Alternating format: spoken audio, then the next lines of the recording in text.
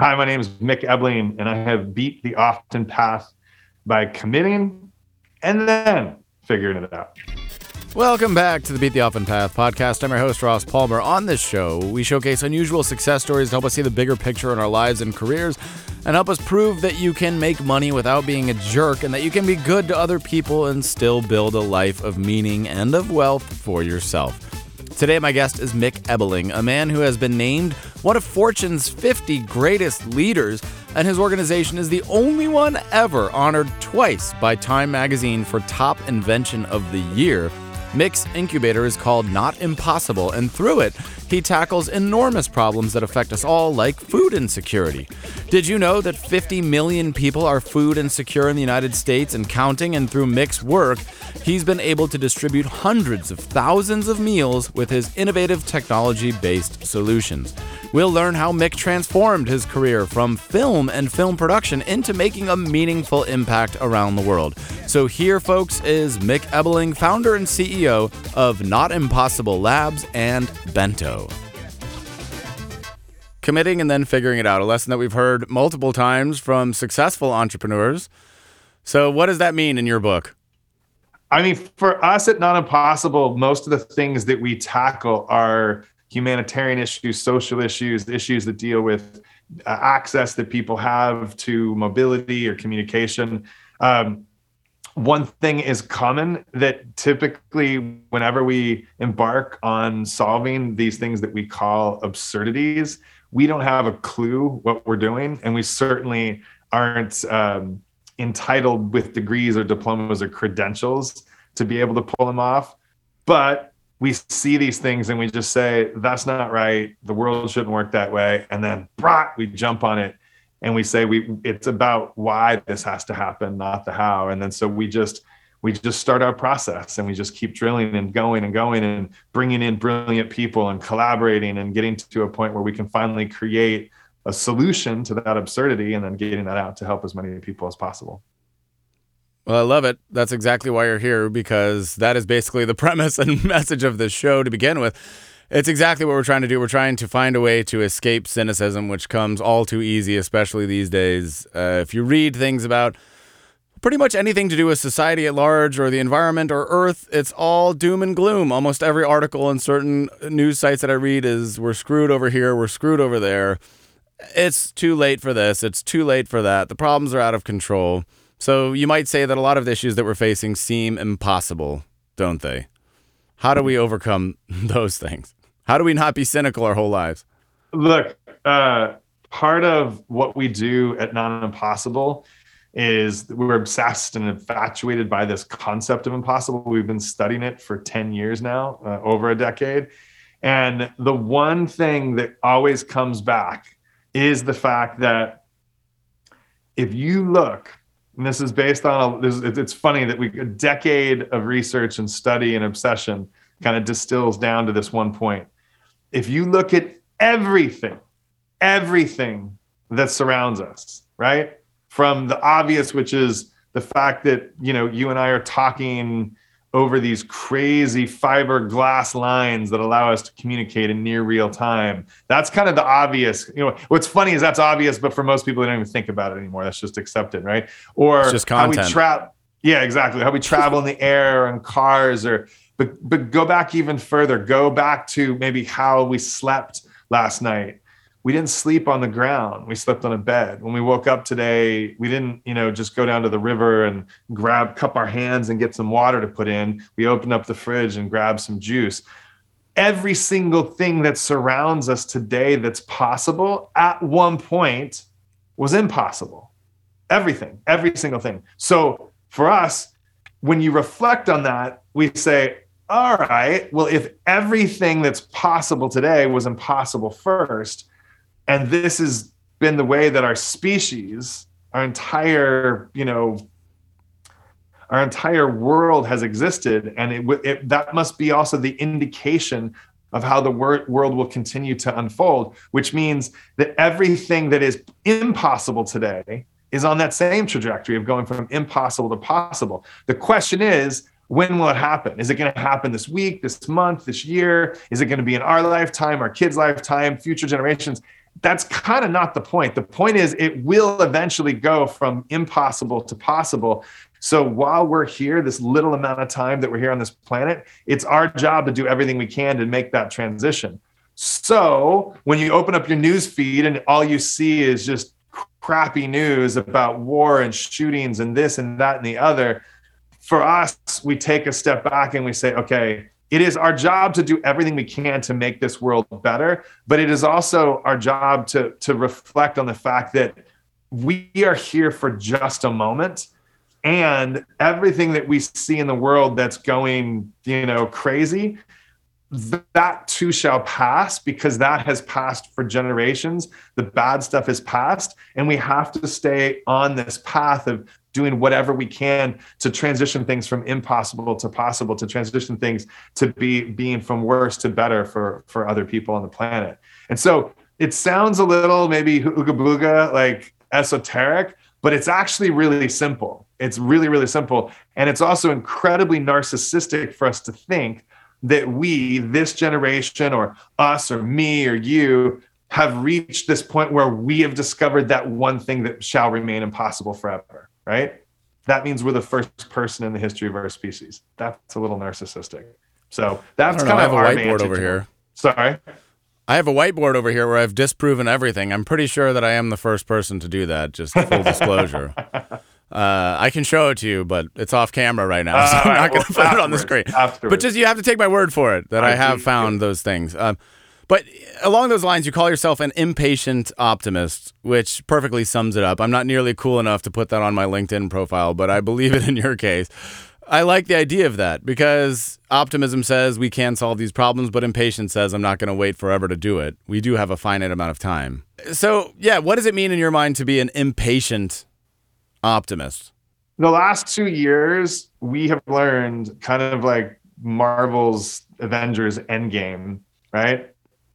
That people, they just disappear on the planet based on this pandemic that has obsessed our minds and our globe for the last 2 years. If there's one thing that's done, is it's proven the fact that it's reinforced the fact that life is finite, right? It's for a brief moment of time we're here and then we're gone.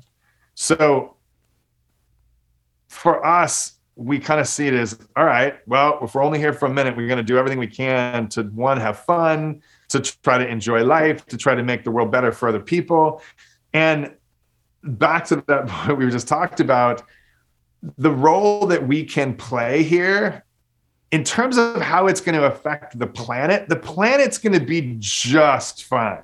The planet's going to be just fine. If we keep on the path that we're on with a lot of the things around global warming and things like that, we're the ones that are going to have a hard time. The planet's going to be just fine. The Earth will swallow us back up. We'll wait a couple thousand million years and it'll spit something back out again, and it'll keep going on. So for us, it kind of, with that, like, obviously being a bit grandiose in describing that, but so then we think, all right, for this brief moment of time, what can we do to enjoy this world and to just make it a little bit better for other people? It's about that human interaction for other people. So our optimism, I think, and this is a kind of a play on words here, it's more of a semantical conversation. How good do you feel when you do something good for someone else? How good do you feel when you actually are making someone else's life a little bit better? Pretty good. Great. So why don't you act in your own enlightened self-interest? Go ahead and just keep feeling good. Keep feeling good, making other people's lives better, making other people's worlds a little bit nicer, a little bit easier. That's where that optimism goes for us. At least that's how we manifest it. Yep, completely agree. And obviously you must be familiar with George Carlin's famous bit that had a similar punchline: the Earth is fine, we're fucked, to borrow his language. Totally. And that is obviously the case. Sorry. Also semantics. Yeah. But yeah. Yeah, I don't know. My wife and I have this saying called Dottie Sophus, which is, don't take yourself so effing serious. Yeah. And I think that, well, that doesn't give you a license to be irresponsible and to, to kind of do whatever you want, whenever you want, to whomever you want. I think it gives you the license to be like, okay, why don't we just work on today, this week, this month, and think about how we can make the world better for for the people that surround us, our family, our loved ones, and also the strangers that are going through hard times. Completely agree. And I think the difference between our generation and, say, George Carlin's generation is that a lot of this a few decades ago was still kind of theoretical. He said, we're the ones who are screwed.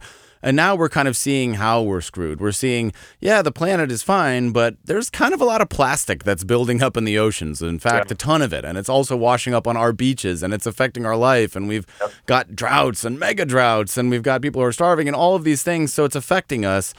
Today is a beautiful day. You and I are both in one of the most beautiful climates in the world. I'm in Glendale, you're in LA, so we're doing fine. It's not chaos yet, but we're seeing the signs of some things. Yeah. It's not all perfect. And so the question is, what can we do to make it better along the lines of what you said?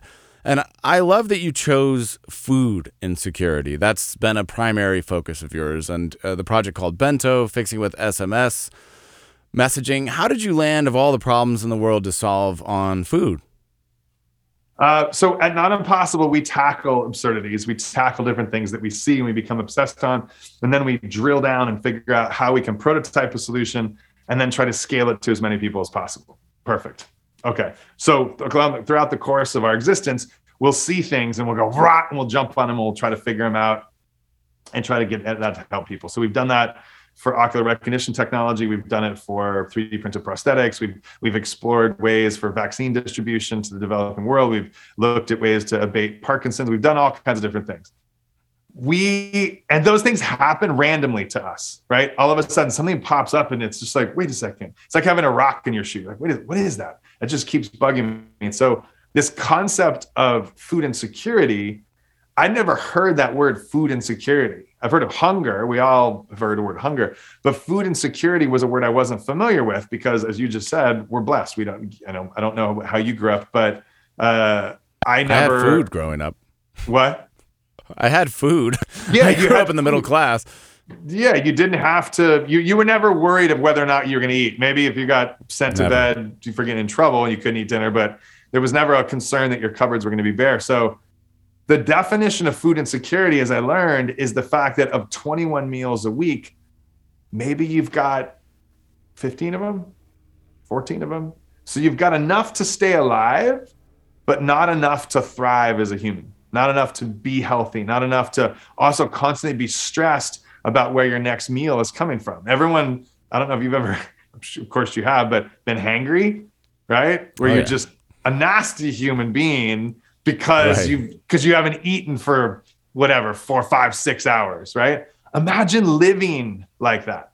Imagine if that was your existence.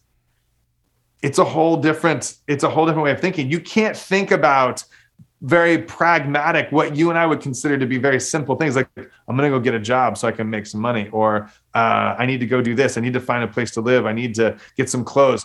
All you're focused around is that one thing, which, by the way, is the absolute basic bottom tier of Maslow's hierarchy of needs.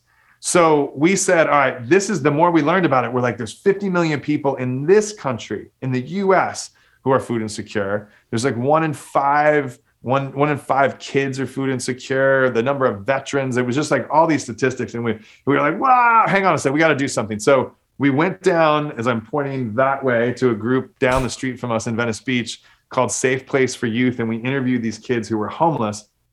And also, by the way, just so we're clear, there's about 650,000 people in this country who are homeless. There's 50 million people who are food insecure. And the people who are food insecure are the people who probably served you, at one of the local restaurants that you might have dined at, or they might have driven you, in a car, in an Uber, something like that. This is the invisible, massive population that we can't really see. It's not the people who are camping in tents, although they are food insecure. It's not those people. It's the obvious side. So we said, all right, we started to interview people. And do you know what the one thing that came back in all of our research, the one thing that they wanted most? Ready? Drum roll, please. All right. Cell phone. They wanted a cell phone. And we were like, wait a second. If you are hungry, if you're homeless, why would a cell phone be the thing that you want? And the reason is that was that connective tissue to their community, to their family, to their friends. And it gave them an ability to exist in this world that is, almost ubiquitously connected through technology. So we said, all right, that's interesting. So we looked at the statistics, and 97% of the people in this country have a cell phone, whether you sleep on the street or sleep in a mansion in Beverly Hills. So we said, what if we were to use that? And part of what Not Impossible, we're all about design thinking, is we always talk about this concept of frictionless innovation. How do you cause the least amount, or how do you provoke the least amount of behavior change, but cause the most amount of difference, right? Most amount of impact with the least amount of behavior change. And so we said, well, what if we went through a cell phone, but we didn't go through things that required big data plans? What if we did it through text, because text was ubiquitous? So punchline is, that's what we did. We created this network that we went to large scale organizations, healthcare companies, the VA, massive CBOs, Boys and Girls Club, YMCAs. They already knew the people who were food insecure. We gave them what was called Hunger Not Impossible. It's now called Bento. We gave them this application. They poured the phone numbers into the application, and then everybody who was enrolled was able to text the word order. Then it would instantly, so it wasn't being things that were pushed to them. They would pull it when it was convenient for them. They would text the word order. Then it would pop up restaurants that were geo-proximate to them. They would choose the restaurant that they wanted, which typically, if you're food insecure, you have to go wait in line someplace and hope that you get some food that you want to eat. Now they get to choose a restaurant. Then the next prompt is they get to choose a menu item from that restaurant. So now they don't get to choose Chipotle or Pret or a local cafe or something like that. Now they get to choose the menu item, and then they choose it, and then they get to go in and pick it up. And here's the key thing: when they go in and pick it up, they walk in and they usually the first time there's a little bit of intrepidation. They walk in and say, "Hi, my name is Mick," and they say, "Oh, yep, here you go, Mick. Here's your food," and you grab the food and you walk out. So the person's not identified as food insecure. They're not identified as someone who can't afford to feed their family. They're just Mick.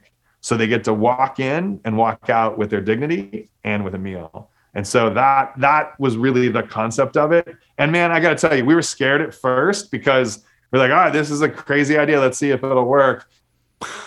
Thing went bonkers. And the thing that we loved the most was all the feedback we were getting from people who were like, thank you so much for the meal, but thank you so much for just the dignity, and they would say it in different ways, but the dignity of just being able to go in and get food just like anybody else.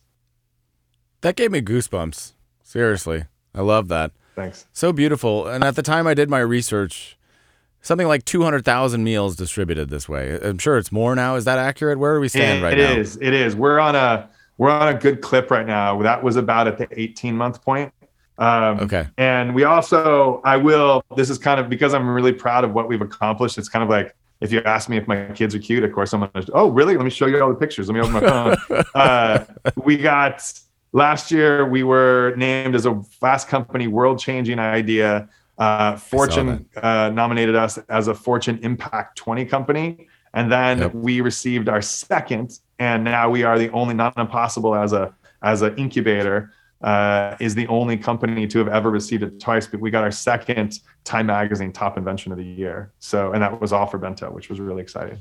And weren't you personally also named by Fortune one of the world's top 50 greatest leaders? And you were also unique in that. I think the accolades are just insane. that was the other bald Mick from Venice Beach. That wasn't me. Oh, the other one. Okay. Yeah, I know that guy. That guy, don't trust that guy. That guy's bad news. He still owes me $5. Yo, yeah, you're never going to get it. Never. But the accolades are clearly insane. So let's rewind, because obviously what you have done is really cool. And let's stop and go back. So your origins were in filmmaking. Is that right? Yeah. Okay. So how did you end up getting from there to here? On accident, probably like a lot of things. Probably like you got from wherever you what you were doing to hosting your podcast. It was just something that one thing led to another, and our one thing that led to another is that my wife and I had a date night that was hijacked by a good friend of mine, and he ended up introducing us to this artist named Tony Tempt Kwan, who is right here on our wall. Look at that. And this is like cutting to a screenshot, except for it's a literal screenshot. Oh, look at that. Whoa. No reflection. That was really good. So we met him. Super cool. and he was a paralyzed graffiti artist who didn't have any way to communicate with his family. And so we ended up, this is the hyper condensed version, we ended up making this thing called the iWriter, which is a cheap pair of sunglasses, and some coat hangers, some duct tape. Right here. It's some iWriter. So it's cheap sunglasses that we knocked the lenses out. It's a coat hanger that we duct taped along the side. Then we zip tied or taped a web camera to the front here so that someone could put it on like this. We wrote some code, and then this little camera would track the pupil, and that would move a cursor on the screen and allow him to draw again using only his eyes. So that was a hyper condensed version of it. But the whole point is we didn't know what we were doing. We just met this guy, and one thing led to another, and we ended up creating this thing. And lo and behold, it worked. He drew again, and then we all went home. And then we woke up, and this thing went bonkers, right? It was our first Time Magazine top invention. People started talking about it all over the world. And we realized, all right, well, maybe started to cause us to contemplate, maybe this is something we should do. Maybe using technology to help people is something that we should do. And my animation production company was going bonkers. It was great. We were crushing it at the time. But you know, when you wake up every day and you've just got that feeling that this happens to me all the time. I got that feeling that I forgot to do something. Imagine now having that feeling where you're like, wow, this is something I have to do. And so that eventually led to the creation of Not Impossible Labs. So you're motivated. I love that. Do you think that in some weird way, obviously making film, they're huge undertakings that require a lot of staff, big project management skills. Do you think that the skills that you learned translated directly to being able to build other things? 100%. The job of a producer is to convene brilliant people who know more about fill in the blank than you do, but you bring them together and then you help to mobilize schedule and budget and deadlines so that you actually get to a final end goal. And that's what a producer does. And that's really what I did when I started Not Impossible Labs and what I do now. Amazing. I love how one thing transfers over to something else. That's a theme that I've noticed. And a lot of people, when they're stuck, they're focused on what they're doing right now, and they don't necessarily see what that next thing will be. And a lot of times they feel like they're on the wrong track. But in your case and many other successful people's case, it seems like it's not on the wrong track. It's just a part of the same journey if they let it be. How do you feel about that? Yeah. Do you know, have you ever heard the saying, if you want to make God laugh, tell him your plans? Yes. So for me, I feel like we are, as humans, we're just this mix up of all of our life experiences and things that we've done. And we have the ability to extract the positives, recognize the negatives so you don't, go down that path again. And I just think that's the kind of the beautiful thing. It also doesn't mean that you can pull a total 180, right? There's nothing that says that your past defines your future. You can absolutely change up your pathway if you want. I don't know, man. I'm in love with the human condition and just kind of this human process. Some days are really dark. Some days are really bright. Majority of the days are just like, we're all just trying to figure it all out. And when you realize that everyone else is scared of the same shit that you're scared of and has the same fears, the same concerns, the same desires, the same, then all of a sudden you realize that we're really not that different. Yeah, completely agree. Would you say that the good days outweigh the bad days more now that you've found a mission that you can really sink your teeth into versus what you were doing before? Yeah. I think everyone's struggle is relative, and I think that I learned a lot about myself during the pandemic, that, depression is something that has affected my family's life. And I thought that I was immune to that. And I realized that, if I took a step back and I was thinking about how I was thinking, I was like, oh, that's interesting. I would have never, and no one on the outside would have ever suspected that those were some of the thoughts that were going through my head. So I think one of the things that I learned over the last 2 years is compassion, right? And I grew up in a fairly religious household. You would never know with my truck driver mouth, but there's a Bible verse that is, judge lest you be judged, right? Which is, until you walk, what is it, walk 100 miles in someone else's moccasins or someone else's shoes, and you shouldn't judge them. And that's what I think I really learned over this last little bit. Yeah. And how do you feel now about these abstract problems, less abstract in places like LA, where the homeless population is so large and so ever present? How do you feel interacting with some of these communities now versus how you felt before when you maybe had limited interaction? It's kind of what I mentioned a couple minutes ago. Everyone's just trying to figure out their life, right? Yeah. And in the absence of like extreme mental illness, in which case it kind of puts you spinning at a different level, and that has its own set of variables and obstacles. We're all just trying to figure stuff out. And I've learned a lot. We've had the blessing of working with the community that I think would typically be called and conventionally be called a disabled community. People who are blind, people who are deaf, people who are in wheelchairs, people who have particular stuff. Man, they just don't have the same abilities, but they are far from disabled. And that has been such a lesson in humility for me. And just kind of a little bit of a shaking on the shoulders of, don't just be careful with how you quantify and see the world in black and white and confined lines, because it's never that clear. And I think one of the things that I've learned from this community, and some of my, like one of my closest friends is he's a blind mountain climber. This guy could kick my ass up and down. The only thing I'm going to like beat him in is anything that requires eyesight, right? Okay, that's one of thousands of things that could go on. And for me, I really love hanging out with him because it forces you to see the world in a different light through. And notice I didn't say the word see intentionally, but I realized the pun there. You have to experience the world in a different way. Yeah. That's such a good point. So it's really opened your eyes. Yeah, I love that.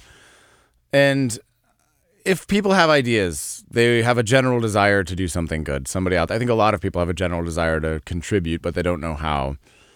How would you say that somebody should think about it if they're trying to do good, but they're not getting that overnight, oh, I made this and suddenly I'm on Time magazine? Yeah. What if they're not seeing the change or the impact that they would like, or it's not going as fast? What if they are an impatient optimist, but the patience is wearing thin? What's your advice? So we have a couple mantras that hang up around our hallowed halls of Not Impossible. One of them is commit and figure it out. The other one is help one, help many.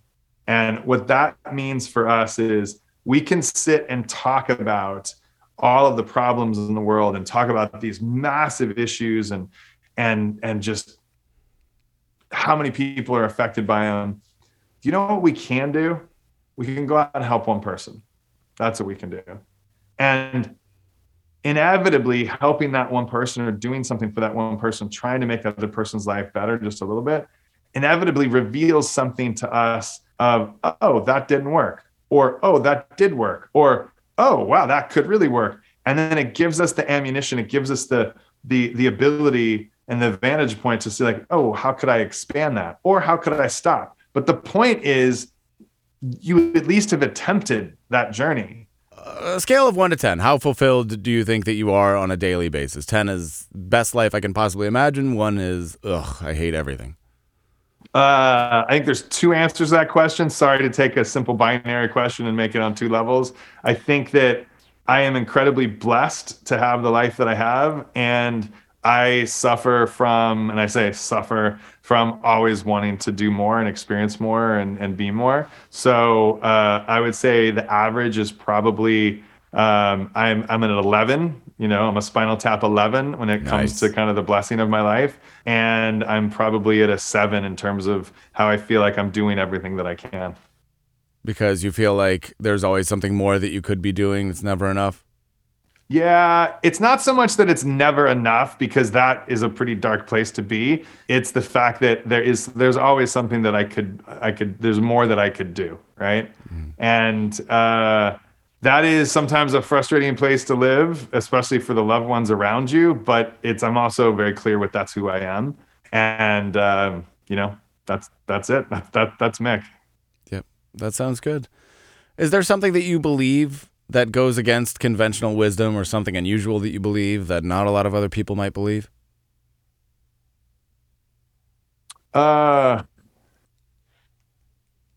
Goes against conventional wisdom. Yeah, I think it's really not that hard. It doesn't have to be that hard. I know it's big and broad in general, but I think that we spend a good majority of our lives just figuring out how to overcomplicate things, and it's just not that hard. It's not that complicated. So if we back to that whole commit and figure it out thing, we're going to get so much further if we just go for it and jump than if we spend so much time trying to figure stuff out and make sure that it's the perfect move, the perfect step.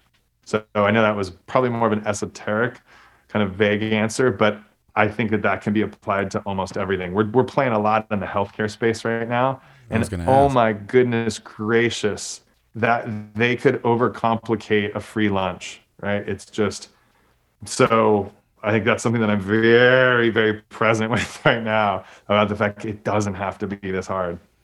No, that's so true. And I think we've put a lot of mechanisms in place that do overcomplicate it. One of the last people I talked to is the founder of ampleharvest.org, and they're an organization that connects extra food. Let's say you have food in your garden.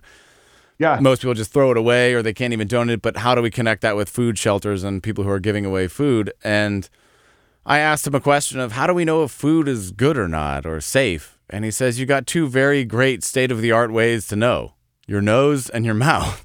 Yeah. If it doesn't taste good and it doesn't smell good, it's not good. But sometimes we do overcomplicate it. We say, oh, the food has been unrefrigerated for 1 minute. Got to throw it all out. There's another 1,000 pounds of food in the trash. Yeah. Why? Why do we have to do that? I think that the absurdities around that they're comical. It's almost like your watch. Oh, it's bad. It's bad. It's officially gone to bad. That yogurt or that sausage or that cheese that, past generations used to store in a basement, that's bad now because it's been a 1 day past and it's been in a refrigerated environment. So, and yeah, the amount of food that must go to waste. How maddening is that? Because the statistic is 40% of all food, 50% of produce in this country, it just goes to waste. And here's the thing that we operate back to that whole frictionless philosophy of not impossible.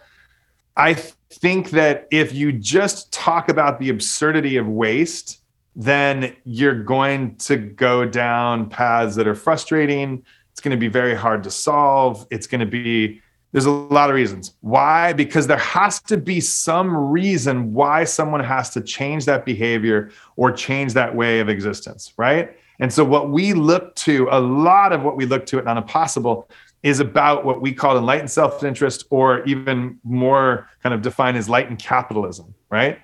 Because what you just said is ridiculous. All this food goes to waste and it shouldn't go to waste, all things like that. What is the business interest for the private sector, for them not out of benevolence to donate it or to make sure that there's a thing because it's the right thing to do? And by the way, we should operate as humans that way. But if we can capitalize on the thing that actually incentivizes that business or that company or that person to do it, and we get a chance to feed people with food that was about to go for waste, that's the point to search for. Because now you've created motivations of why people want to do it beyond just be a good person. Being a good person is easy to walk away from and you don't think twice about it. Doing something that can actually benefit you, your job, your company, now you're actually incentivized to do something. So we're always looking at it from those angles. And we always joke that our sinister ulterior motive is to feed people or to give people more access to mobility or freedom of expression or da da da da da. But if you can create ways where other pockets of people or companies are actually benefiting, either fiscally or however, then from a communication standpoint, from a PR standpoint, now all of a sudden you've created more reasons for them to do that. Yep. Well, enlightened capitalism could have been a better title for the show. It certainly rolls off the tongue a bit better, but I completely agree. We've got to work within these mechanisms. We have to incentivize people. And for all too long, there have been this divergent path between capitalism, pumping out plastic and trash and garbage and hippies not making money. And now we're at a point where we say, okay, what can we do to merge those two ideas? How can we have people enrich themselves, but also solving problems and not be incentivized to pollute, to ruin things, to harm our society? So I agree with your entire premise. I know we are very short on time. It has been a chaotic a day, but I'm glad I got in a few words with you. I really appreciate you taking the time to share. I did want to leave the floor to you so you can have a final word here. Anything and everything that you want to promote or say, last words in general, I would give it to you. I appreciate that. No, I've really enjoyed the conversation. I would say if you're interested in Not Impossible, if you want to see what we're up to, you can go to notimpossible.com. A call to action would be, honestly, just go help one person. I would love, if you're listening to this right now, to go help one person and then to hit us up at Not Impossible, hit us up on the podcast and just tell us that what you did. Because if other people see that, maybe one act of kindness that you do or did can inspire someone else to do that. And we talked earlier about kind of the feeling that you get when you flip open your news feed and you see all the stuff that's going on in the world. Imagine what would happen if you flipped it open and all of a sudden you see that there's, tens and then hundreds and thousands of people who just did one single act of kindness. Think about how that would affect the world. So that would be my ask. The everything that we do at Not Impossible, from our book to our podcast to the videos we produce to the partnerships that we do with corporations to kind of teach this, it all goes back to the same thing. Like, all of those things are manifestations and encouragements and invitations for you to just go do something good, small. Pick one person, go do something small to make their world and the world a better place. What a great way to wrap it up. Mick Ebeling, the websites are gobento.com, gobento.com, and notimpossible.com, spelled the way it sounds. Again, can't thank you enough. I just want to say one last time, I think you're doing some really, really cool stuff. And by the way, your websites and your aesthetic and all of that is so good. People check it out. Whoever your graphic designer is killing it. I love the look and feel of all the stuff you got going on. It's beautiful. Thank you very much. I will give a shout out to the company called Verndale, who helped us do that. They've been an incredible partner. But thank you for the compliment. I appreciate it. Yes. And thanks for having me. And I will acknowledge to everyone, we had ridiculous technical difficulties at the beginning of this. So you were incredibly patient, and I thank you. Not at all. I mean, look, we can 3D print prosthetics, and we can make devices to help people draw with their eyes, but getting a Zoom call to work, that's a little... That's the frustration. Woof. That's the frustration. It's like, why didn't it work perfectly the first time? Why couldn't it beam to space and over fiber optics? We still have to struggle. But again, thank you. And with that, I know you got to go. So the official podcast is over.